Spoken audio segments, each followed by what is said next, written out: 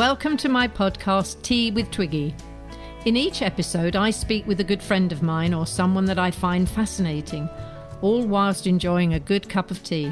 I always enjoy these chats and have no idea where the conversation is going to go, and I hope you'll enjoy them too. Well, I'm very happy today because I am going to talk to my dear friend, the most gorgeous supermodel, Erin O'Connor.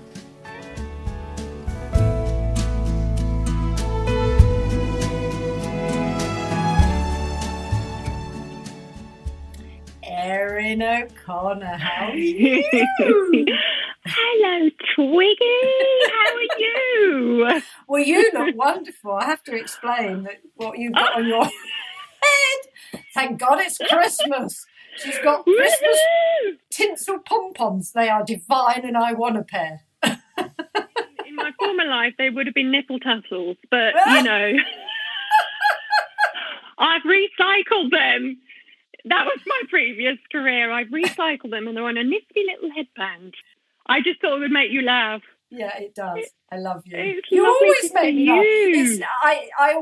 It always amazes me because before I met you, I have to explain, we did a series of commercials for M&S. Yes, and that's I'm right. happy to say you became part of my life and hopefully a lifelong friend.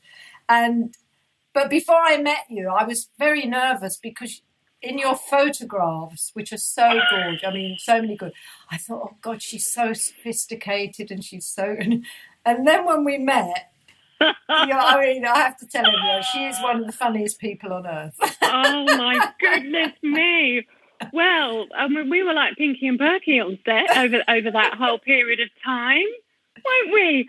And actually, I must say, I was extremely nervous to meet you too. And I can't remember by whom exactly, but we'd sort of been given, let's say, respectful instructions of how to speak to you. I mean, you are our fashion queen. So I wanted to observe a bit of etiquette around you and make sure I got everything right, because it was a major deal in my family. I mean, you know, you talk about all of the work I've done, and it's very austere and it looks very serious. And I suppose I'm known for that tiny little pocket of high fashion. But when I got onto the high street, my parents were so chuffed because they could see me driving down the M4 because all of a sudden we were all on billboards and my dad then felt I'd made it because I was so famous. That's so funny.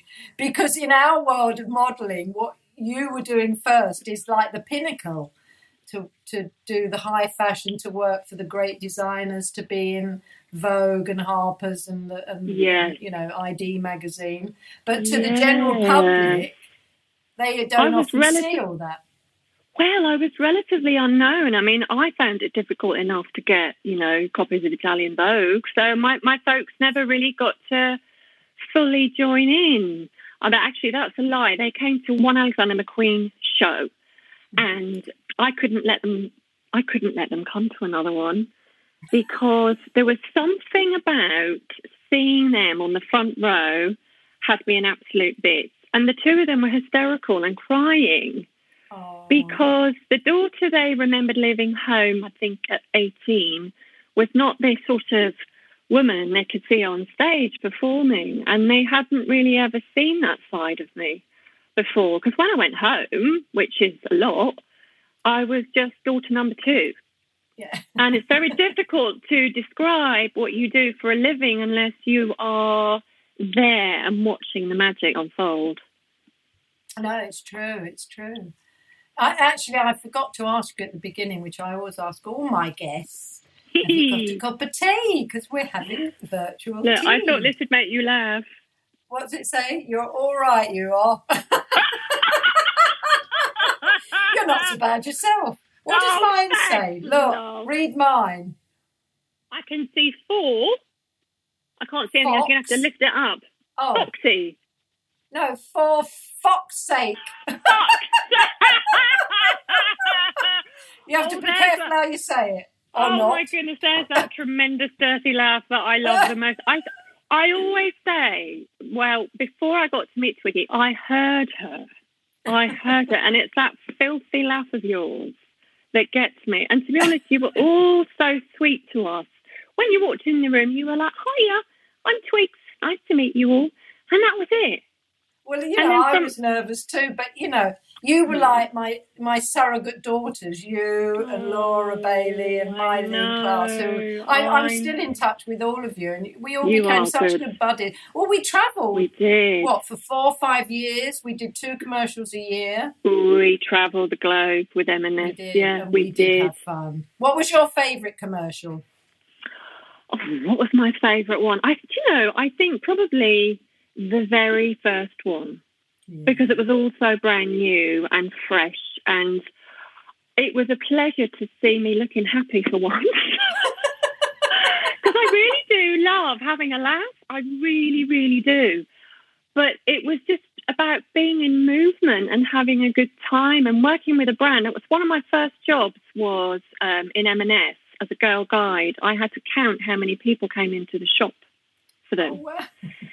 And then all of those years later, we all ended up representing them. And it was somewhat of a rebirth, wasn't it, that whole period of time? Absolutely.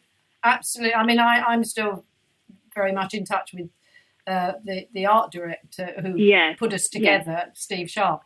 Yeah. And it was he really that had the concept. He really did. He was fantastic. Stuart Rose, who was the head of M&S then, always said it was the golden period, that period of our ads. Joe Roman, the director, was just unbelievably we had some clever. And I love the Take That one as well. Oh, I did. I love the Antonio Banderas one. Oh, my God. There was a scene where I was supposed to fall in his arms, but we had a slight height situation, right? And so then we kind of zoomed into the shot instead of doing the full length at the top of the grand stairs. Do you remember? I do. And of course it just didn't work because he's perfectly compact and I'm extremely elongated. So we had to drop that scene. Would you remember the one we... I'm going to have to giggle now. Do you remember the one we did with Peter Kay, the brilliant comedian?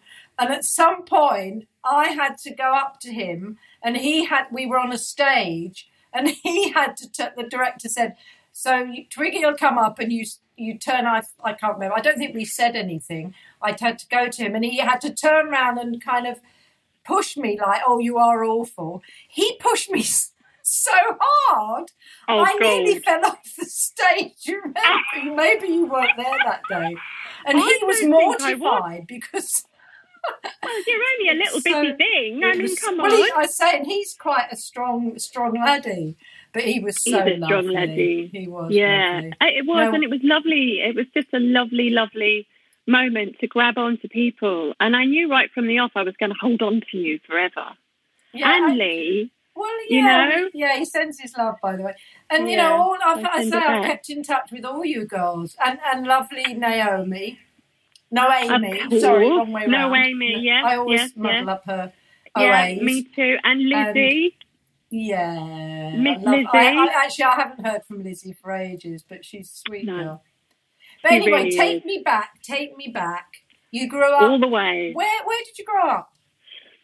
So I grew up in a little town called Brown Hills. Oh. And I was very much a product of my parents. My dad came over on the boat in I guess it was late 60s. And he came from Ireland. Oh. And at that time, you either docked in Liverpool or I don't know, a lot of Irish people ended up in Birmingham. So my dad went to go and get some work. And a lot of his brothers were already out there. My dad's one of 11. It's a proper, robust Catholic family for you. I say, are they Catholic? Yeah. And so naturally, he met my mum. She was just 17 in the Shamrock nightclub. And the Shamrock nightclub. The Shamrock nightclub. Could it be any more cliche? I mean, it's perfect. Divine. And then we ended up just sort of shuffling further and further from Birmingham and then landing in Brown Hills. And we lived in this fantastic little pocket. It was a council estate. So out front, you had like a very sort of grey urban environment. But out our back bedroom window, you had these rolling fields and a railway track, a cathedral spire and a windmill. I mean, it was idyllic. And we didn't realise how lucky we were at the time because, you know, all the kids that we grew up with have also, for me, become lifelong friends. Aww. So we just used to be able to go out and play. And when the lamppost, you know, came on automatically, we knew it was time to go home. Oh, that's so sweet. And my dad worked in the factory across the road. And he manned the big entrance door. So whenever we'd come home from school on our bikes, he'd wave, he'd press the button up and down on the door. So we always knew he was there looking out from us across the field. Aww. So happy lovely. Childhood. So free. And what I think about Austin actually is my own kids, because everything has to be pre-organised, supervised.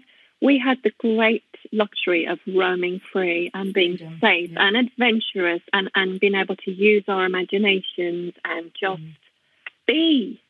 I know.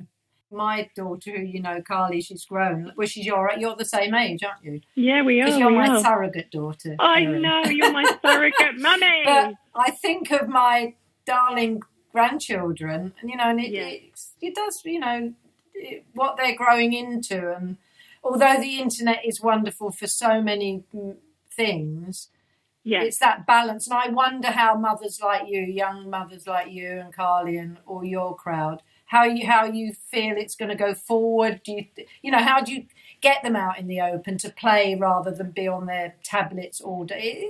It's hard, isn't it?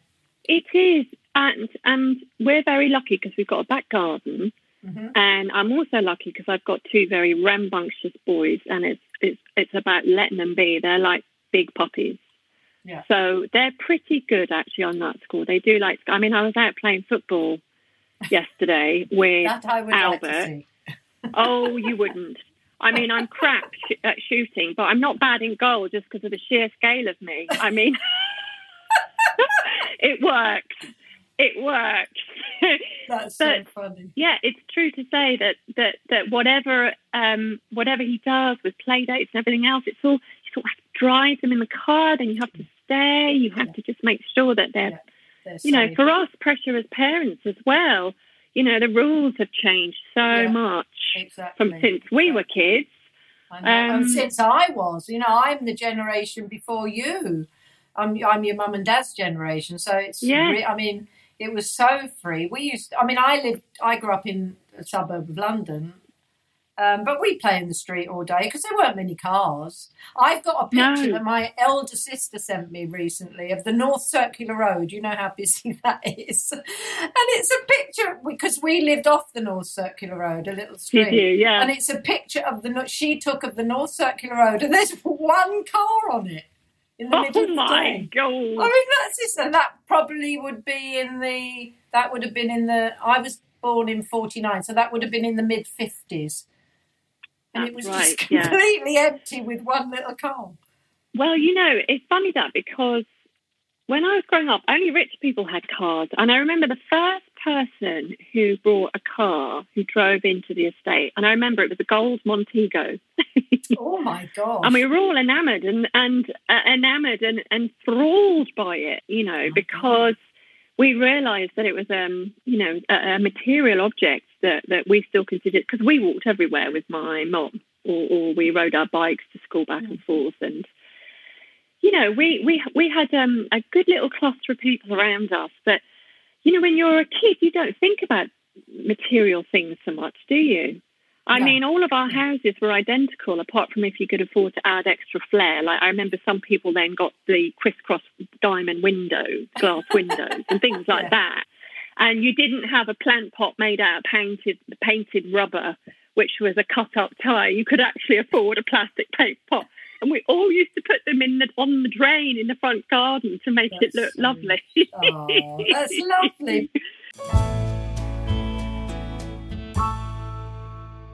So did you ever dream that you were going to be? I mean, did you have a dream of being a model, or no? Did it come? What happened? How did you get discovered? Tell me. Well, I had quite sensible ideas when I was a child. I wanted to be an ice cream van driver. I couldn't think of any more magical living experiences than going around and being able to have my own bubblegum and ice cream whenever I damn well wanted. So I've always had the bug for travelling, which is good because you know what it's like. We're nomads. I also wanted to be a coach driver. But actually at the time I was spotted, I think it was in 1996, and I was spotted at the Clothes Show Live. And way back then, it was a bit of a thing. You know, you got spotted, and I was with my friend Michelle, and we were bombing around together. And I remember we'd made a big effort, and I was wearing the jeans, my favourite jeans that were still wet because I hadn't washed them in time, but I was determined.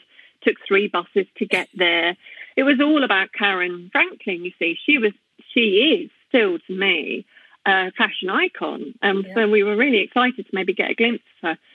And then I suddenly realised throughout the day that there were people looking at me. And then finally I got approached by this lady, and I was in a bargain bin. I was literally halfway in it looking at some clothes.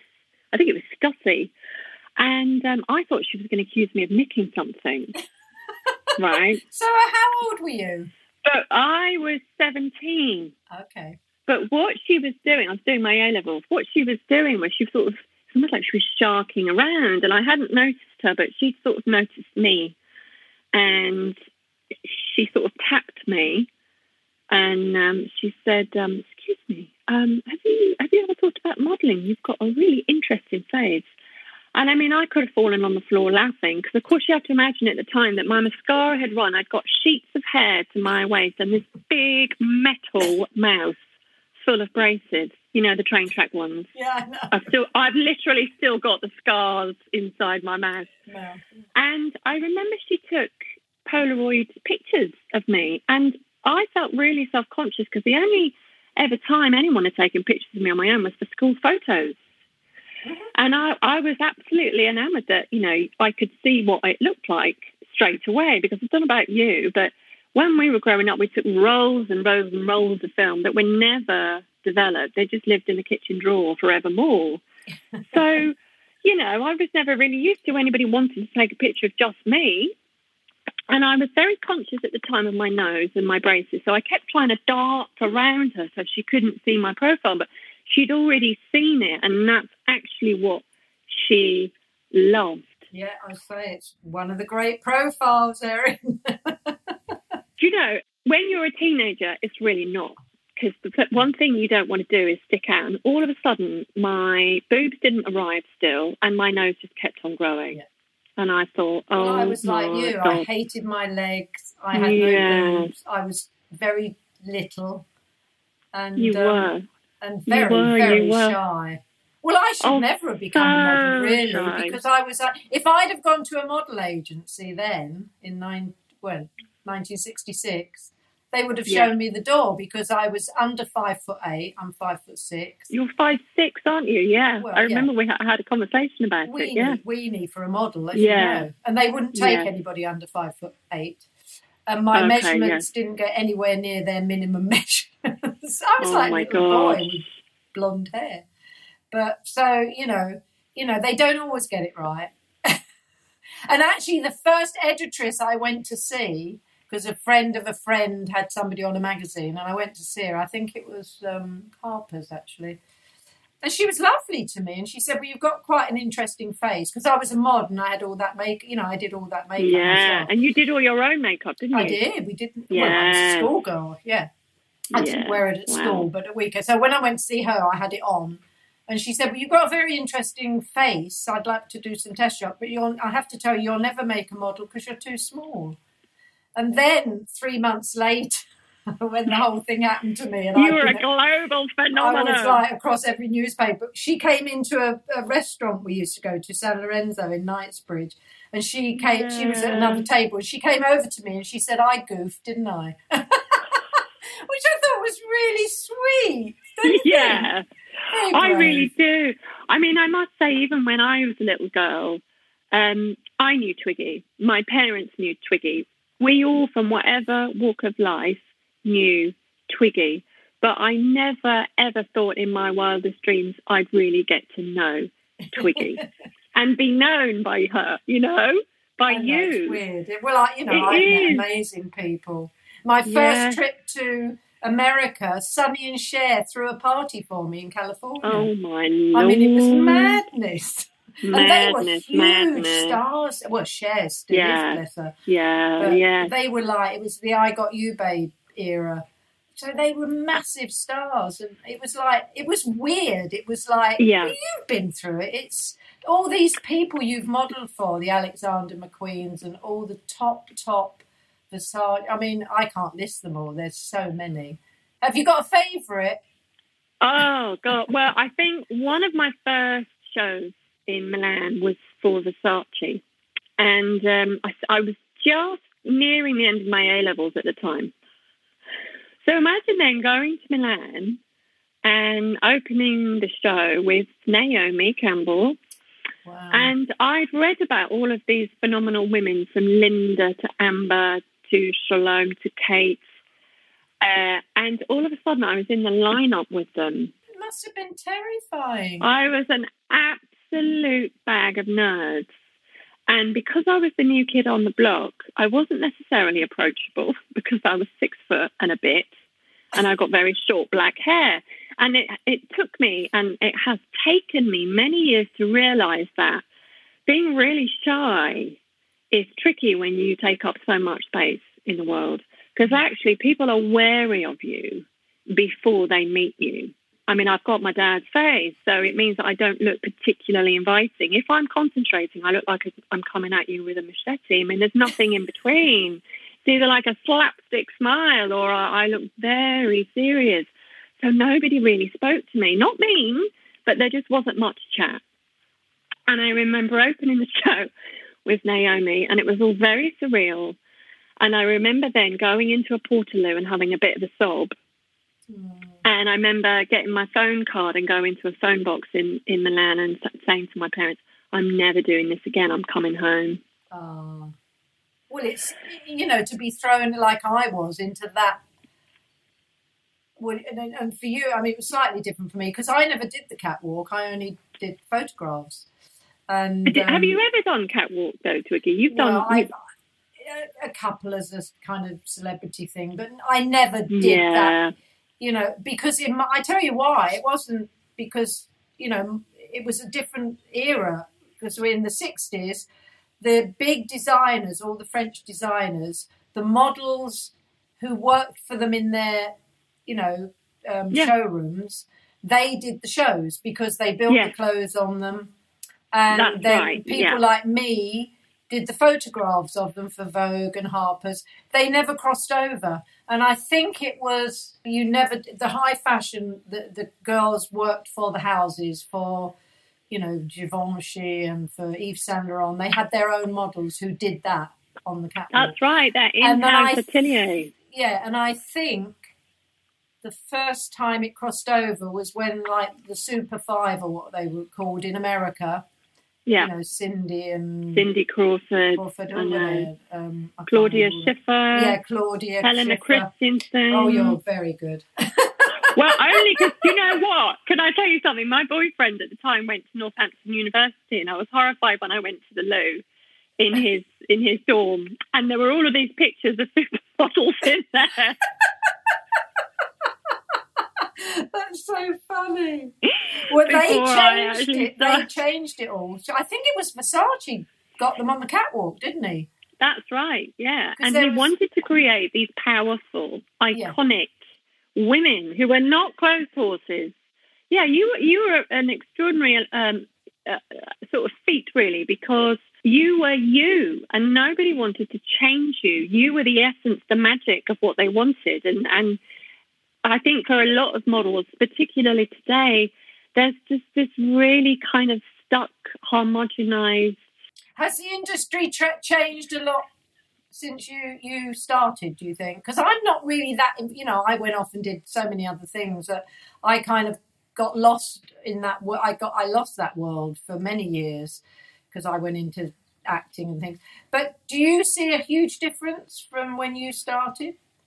Well, I do. And I realised how fortunate we were, really, because I actually got to cultivate a career, to grow a career. Yeah. And actually, it's so fleeting now for the girls. They come in and they don't really learn the benefits of movement and performance in the way. I mean, we were literally chucked onto stage and given basic instructions: hit that light, that crescendo of music, and make sure you're out there for 3 minutes. So if I think of the Alexander McQueen Voss show, it was set in what was a sort of lunatic asylum.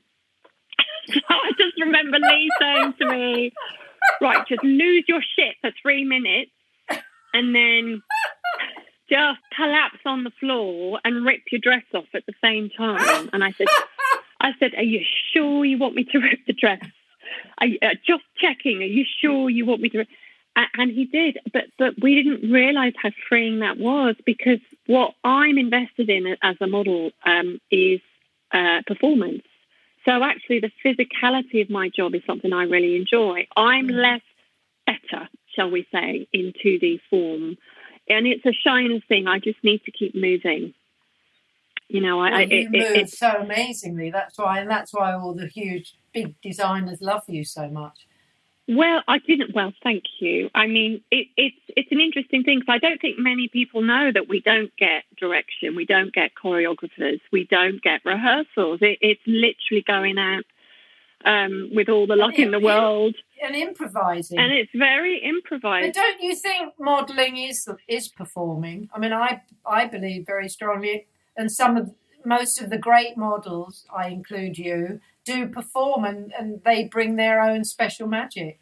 Well, back at you, sister. But I think I perform as soon as I walk through the door and I go into the studio, because I sort of have to embody her, because my natural state of comfort is to be very introverted. Yeah. So, for me, my job is something that nourishes me, but on the other hand, it takes a lot of my energy. I think a lot of people feel very sustained by it. But I do my thing. I go to work. I love the transformation of hair and makeup, and I love the freedom of a catwalk. But then I'm all right going home. I'm okay going home. Yeah. I don't want to go to the after party. I mean, I love having a good time. I just want to do it in private. Yeah, exactly. You can get away with more.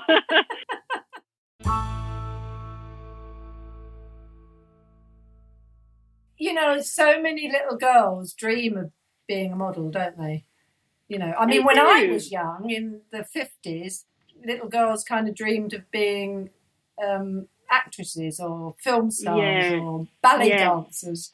But now lots of little girls you talk to, they want to be you or Kate or Claudia or Naomi Campbell. They want... That is the dream, isn't it?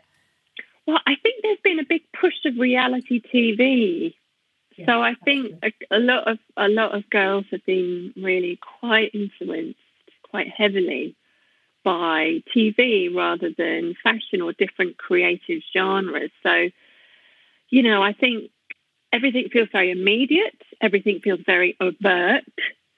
And, even as women, I think, I want to keep hold of the sensuality rather than the sort of in-your-face sexuality. And I think it's a lot harder growing up as a girl these days, I think, because the normality of then documenting everything you feel is then given to the world to judge and spectate. Yeah. And, it's so fast-paced. I, like you, I do worry about all the access and influence that the internet has. Didn't you set up a foundation to help?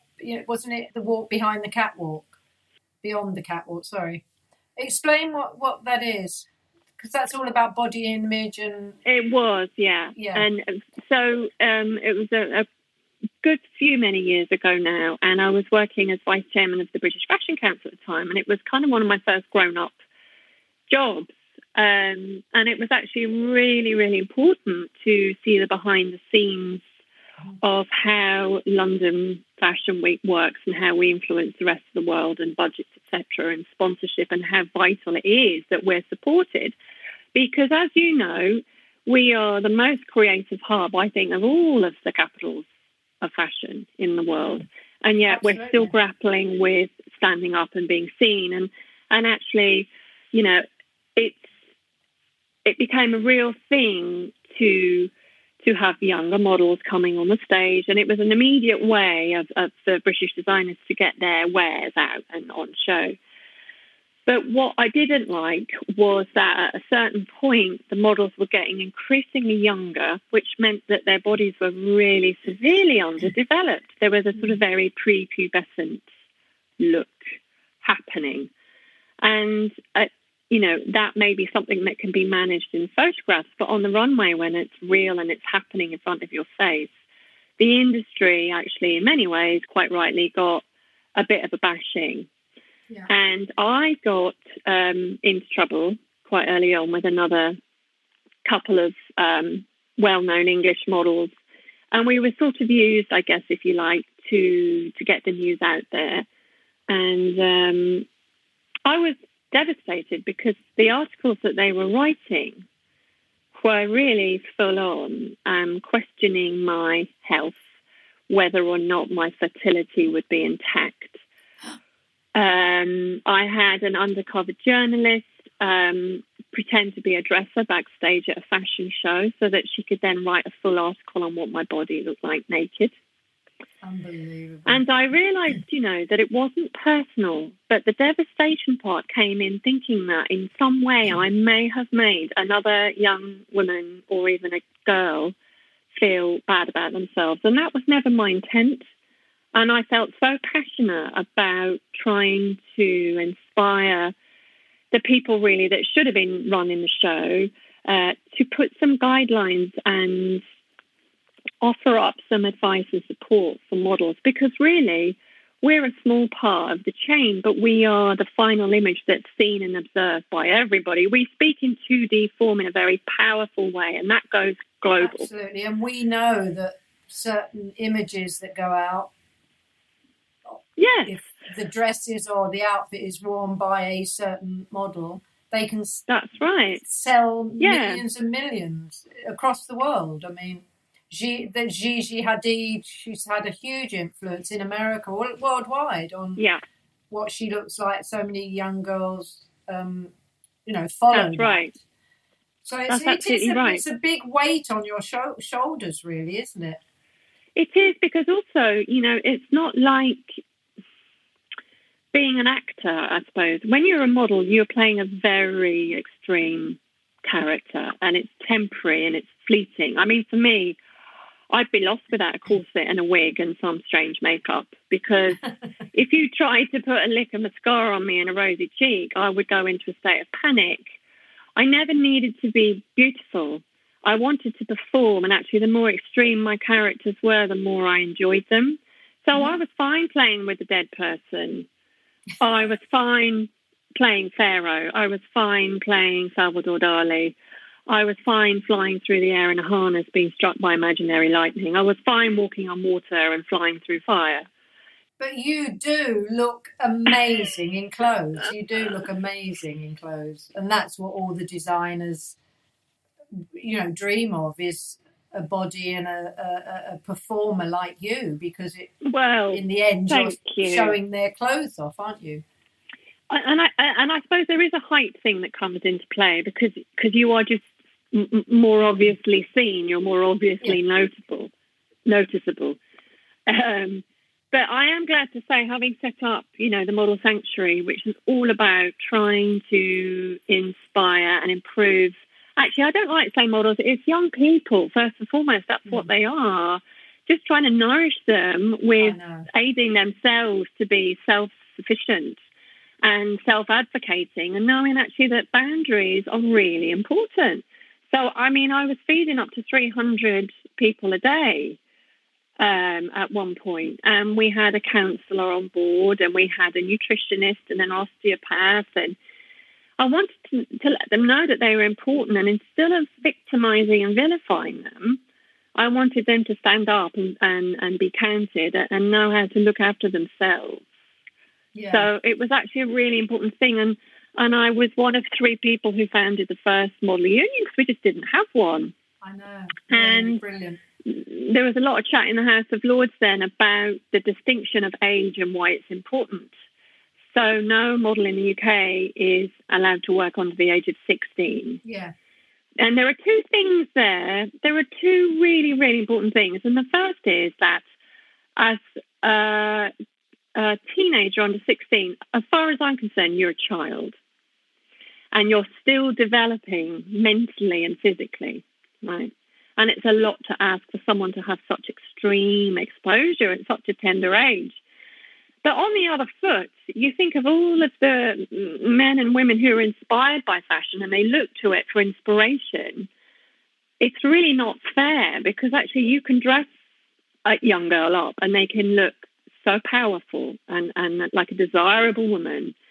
And yet grown women trying to emulate themselves on these young girls that aren't quite fully formed yet is just as dangerous. So there were 2 elements, and I kind of wanted to protect first and foremost the models, but also the audience from thinking this is the only way to present fashion. And that's where All Walks Beyond the Catwalk came in, because I was sick to death of there being no diversity. Well, you know, again, I got accused of encouraging anorexia. I ate like a horse. I was just this very skinny kid. Me too. And like you. And I used to, my big thing was always, every interview I did, I would say, you know, I just happen to be thin. My dad's very thin. I look like him. I'm quite young. So, you know, that's the shape I am. And everyone shouldn't be this. You know, everyone should find their healthy weight. And I think the industry, I think they're getting better now using different shape models, you know, different sizes. But I hope so. But they have quite a lot to answer for, I think, you know, the magazines and things. Yes. Because they project what's desirable, really, at the end of the day. Even if subliminally you're flicking through a magazine, you're seeing what is, you know, I guess meant to be desirable. And I just got sick to death of the lack of diversity and body size, ethnicity, age. But it is getting better, isn't it? It is. It is, because I could never fathom out why all of these amazing designers with their design credentials couldn't really think outside of one limited box. So, literally. So the wonderful Nick Knight helped me set up a campaign, and it was called Size Me Up. Oh, yeah. And I got to take the pictures, and he was the most wonderful assistant for the day. Can you imagine Nick Knight being an assistant? Nick Knight, I have to tell everyone, is one of the top photographers in the world. So, and he was your assistant. Only for a few hours, but I think we were onto something, because, you know, mentally and physically, fashion allows people to express the full range of emotions. It's bigger than a print. It's a world you can delve into, isn't it? That's right. Yeah, absolutely. And I always, if I think of going to work and I'm doing an editorial magazine shoot, I kind of want to fly across the pages somehow to keep it alive. Yeah. But he was brilliant for me on that day, because it was basically saying, we're asking the question, size me up. What is the definition of beauty, and why should it be so limited? Let's just free ourselves up here and have a good time and do it well and do it with quality.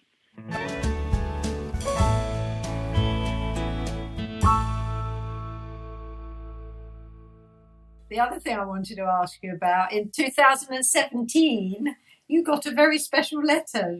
You were honoured with an MBE. Did you have a lovely day? Well, I thought I was in trouble with my tax. I thought, what is this letter? Yeah, that's what I got one 2 years later. And Lee said, "Oh my God, is it a tax letter?" I know. I said, "Oh my God, what have I done wrong unwittingly?" And then I opened it up, and I won't say it doesn't matter, but it really did. It meant an awful lot to me. I didn't finish. I didn't get a degree, and it was kind of something that hung over me. And my little Albert was big enough to realise that we were going to the palace, and he still refers to it as my good girl sticker. Oh, how old was he?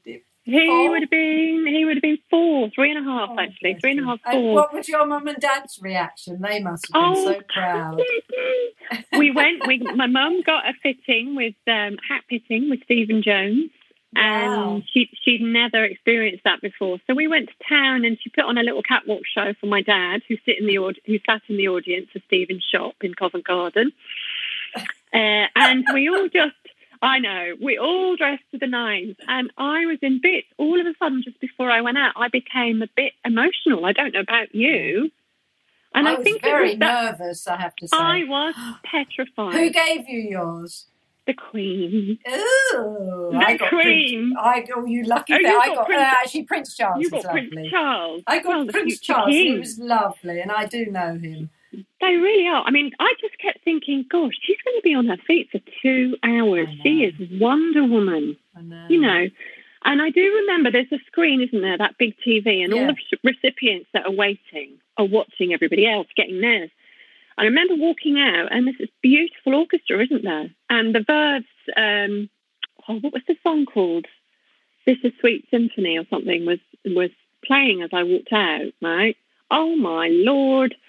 I gasped as I saw the TV, and I thought, I'm not going to make it. I can't walk. And what have I been doing for 25 years almost? That's what I do for my career. Just all you got to do is put one foot in front of the other, right? Well, I wore flat shoes because I was so, I can't wear. Yeah, I know you don't like your heels. Yeah, so I wore a trouser suit with flat shoes because I thought otherwise I'm going to fall over. I know. I saw you. You look beautiful. Were you wearing Stella? Yeah. Well, as soon as it was announced, I'd got the nod. I got a text from Stella. Dame Twigs. I got a text from Stella saying, "Can I dress you?" So I rang her up and said, "Yeah, what do you think? What do you think you'd like?" And I said, "Not a dress. I think I'd like a cream tuxedo or something." So yeah, I mean, you're so known for your suits, aren't you? Well, that's how I dress. You know, I'm not a flowery dress girl. I look better in trousers. Me too. I look more feminine in suits. That's the funny thing. You look fantastic in trousers. But can you get trousers to fit you properly? Because the length in shops... Still no. No. Not really. I mean... Some places do them. They do. It's either get the length and tuck the waist in, or just have them cropped and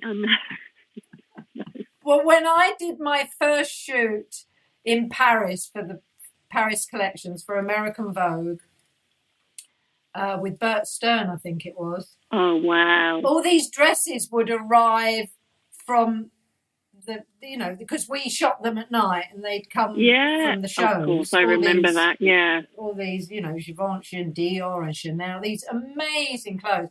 But most of them, we'd all be in hysterics because their models were all 5'9" upwards, and there was me, and I was tiny, and we put them on, and like the waist would come down to my crutch. Oh my God, Twiggy! So I sat through a lot of the shoot eating peanut butter and jelly sandwiches that they'd introduced me to from America. And then there was a Chanel model who was a little Japanese girl, and she was my size, so I got to wear. Oh, thank God for one. I mean, I always had the opposite. I was sort of on my knees doing a full length shot in a ball gown. Yeah. We'd be a double act, actually. We would. Bert and Ernie.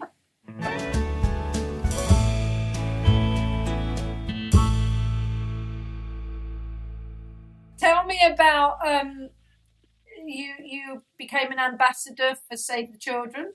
Are you still? Yeah. Or when that happens, is it just for a year or is it? Well, Is it no, ongoing? I'm not sure. It's been running for over a decade now, and it's an ideal partnership, I have to say. And I've travelled afar with them, and I've seen the impact of what they do, and actually how determined and brilliant they are. Because part of the challenge often is getting access to people, the most vulnerable people that need the most help. And there are also here and there some sensitive cultural issues that need to be observed between, men and women, and trying to get women into the workforce and empower them and earning money and using their trade and their amazing skills. And actually, this year in particular, Save the Children has been really important for our children here in the UK as well. I mean, for the first time in 70 years, we're seeing our own children not having enough food, not being able to, have money for uniforms. I mean, my older sister is a family support worker, and so she's probably, ironically, with the pandemic, being closer to all of them and holding them really tight. So she sees for herself, she's on the front line of seeing children who are very vulnerable indeed. And so we've obviously been a little limited in how we've been able to help and facilitate this year. So we've been reading stories. You've been doing some wonderful things on your Instagram, haven't you? Yeah, and actually it was lovely because Albert loves taking pictures. He's brilliant. So he shot the Save the Children Christmas jumper campaign. Brilliant. And absolutely brilliant. Because no one else in the house could do it. And anyway, it became a thing then, and lots of other really lovely ambassadors who are my friends, like Laura Bailey, their kids shot them. And it's so interesting when you work with your kids. First I was knackered. He worked me really hard. He wanted me to do star jumps and combat roles and things like that. I'll show you all the outtakes. They're hysterical. I'd love to see them. And because he's a whiz on my phone, of course. He's 6, but he's a whiz on my phone. I mean, there isn't a day that goes by when I don't find 700 selfies of him on my phone.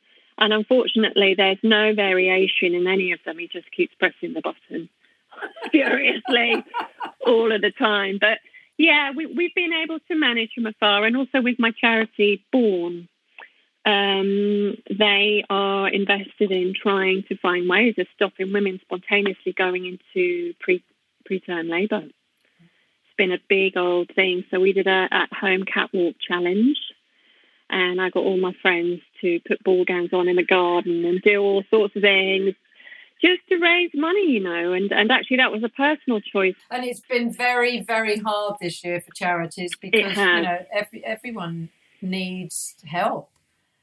How have you found this year in the lockdown? And how have I found it? There are a few people, or actually a lot of people have asked me how I found it, and I think I'm still getting to grips with it, to be honest. I think it's been a very confronting year, and I think when you're all living huggledy-buggledy in one household, there's a lot to think about. But one of the lifesavers for us was actually, I was homeschooling Albert, so that took up a lot of my day. And then, of course, I had my baby, little Eddie, and he learnt to walk, run and kick a football all during lockdown. But the poor thing hasn't really met anyone else his size or age. Oh, bless you. So it's been very surreal. But, I've had my folks living with me, and it's been so wonderful. I mean, for me, I didn't see, how close I am to Carly. I know you. I my know. daughter and her little one. Well, number one, she had a baby in February, so I did get to meet him, little Theo, but I only held him twice, and then lockdown happened. And Joni and you were so close. And Joni is like the light of my life. She's 5.5. We couldn't see them because Lee and I are in the kind of vulnerable age group. I think they've got it wrong because I'm only 35, really. Well, that makes me 12. So we had to be sensible, but I didn't 35. See them for 5. That's what I feel like inside. I know. But, well, me too. Big weird, kids, isn't it? Big kids. So I didn't see them for 5.5 months, which was that's very hard. Oh, excruciating. But then in the summer, when we were allowed to see. We've been mainly in the country, which has been lovely for us. At least I'm with Lee. I'm not on my own. You know, the people who have been on their own, it's so hard. But there is a light at the end of the tunnel, the vaccine. I think it's going to take a little while to get it out to everyone, but it will. But thank whoever you believe in. But don't you think these people, they're geniuses, these scientists? Oh my God! These things usually take 10 years? They said to get through, and I know, done it all in a year. But I remember saying to Lee, because it's worldwide, all these brilliant men and women in that field must be putting their heads together, because it's not just our country, it's the world. It's the world. And lo and behold, they've done it within the year. And I love the lady who got the first jab. She was 90. Did you see her on the telly? Oh, my God. But can I just say, I couldn't believe she was 90. Amazing. She was absolutely amazing. I know. That was the real moment, I've had it. It's great. Didn't feel it. Everyone should. I just hope most people that can have it will have it. Yeah, me too. I'm with you there. And also all of the NHS, they need it. Surely they get it first. Absolutely. They should get it first. Well, I think they are with the care workers and care homes. Yeah. I hope. Yes, that's right. Yes. Anyway, that's just right. last little question. Did you take up anything new? I mean, I kind of took up my knitting again and sewing and doing jigsaws. Yeah. And a lot of cleaning out. What did you do? I, with Albert, built a whole army base in his bedroom out of boxes and old bottles, and we made tanks, and I bought loads of blue sort of streamers for the ocean. And we've got a whole village now. Hi, baby. That's Albert just now. Oh. Okay, my love. So anything else? God. Do you cook? Are you a cook? No, I'm a terrible cook. Absolutely atrocious. But the other thing I did was I started playing the flute again. And I still got my first music book from, oh my Lord, 32 years ago. Oh my goodness. How brilliant. Albert's in the background going, flute. That must have been in the 1980s. And in fact, you're right, Albert. It was in the 1980s. I'm a genius. You are a genius. In the olden days. Yeah, when my sister's little boy was about Albert's age, he came home he's in his 40s now, but he came home from school and he'd been learning about the Stone Age, and he said to my sister Viv, Mum, when you were young in the olden days, did you play with dinosaurs? Oh my God. She was all of 28. My eldest said I look like the BFG. May I say, you don't need anybody to be proud of you, but I was so chuffed. I was doing all sorts of funny dances when you were named a dame, because I think it's extraordinary. And you showed us all the way, and you've only ever been totally down to earth and a real scream. Well, let's keep it up. And hopefully we can see each other and hug each other next year. Oh, my gosh. It just feels so alien. Definitely a party. Definitely. Anyway, have a lovely holiday. You have a lovely Christmas too. I love you lots, and I'm going to let you go to your babies. I miss you, and I love you lots too. I miss you so much. But we'll see each other. Carly, we're all going to get together and the kids. We will. Next year. For sure. Love you. Bye. Take care. Bye. Oh, well, I really enjoyed talking to Erin. I've missed seeing her, as I have with all my friends. But she is quite amazing. She's a brilliant model and an ambassador, and she does so much for her charities. And she's also, as you could hear me giggling, one of the funniest people I've ever met, and I love her to bits. Hope you enjoy it. If this is your first time listening to Tea with Twiggy, please do remember to tell your friends. You can also subscribe for free on your podcast app and listen to all my previous guests. If you want to connect with me, I'd love to hear from you.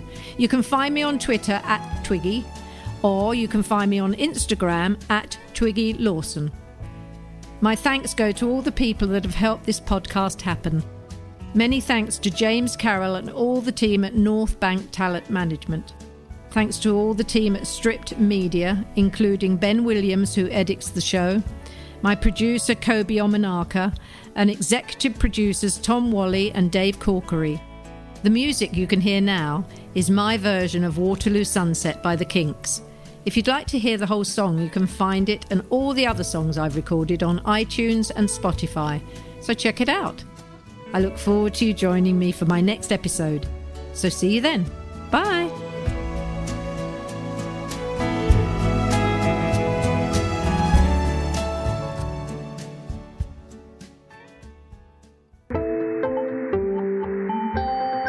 You just heard a Stripped Media production.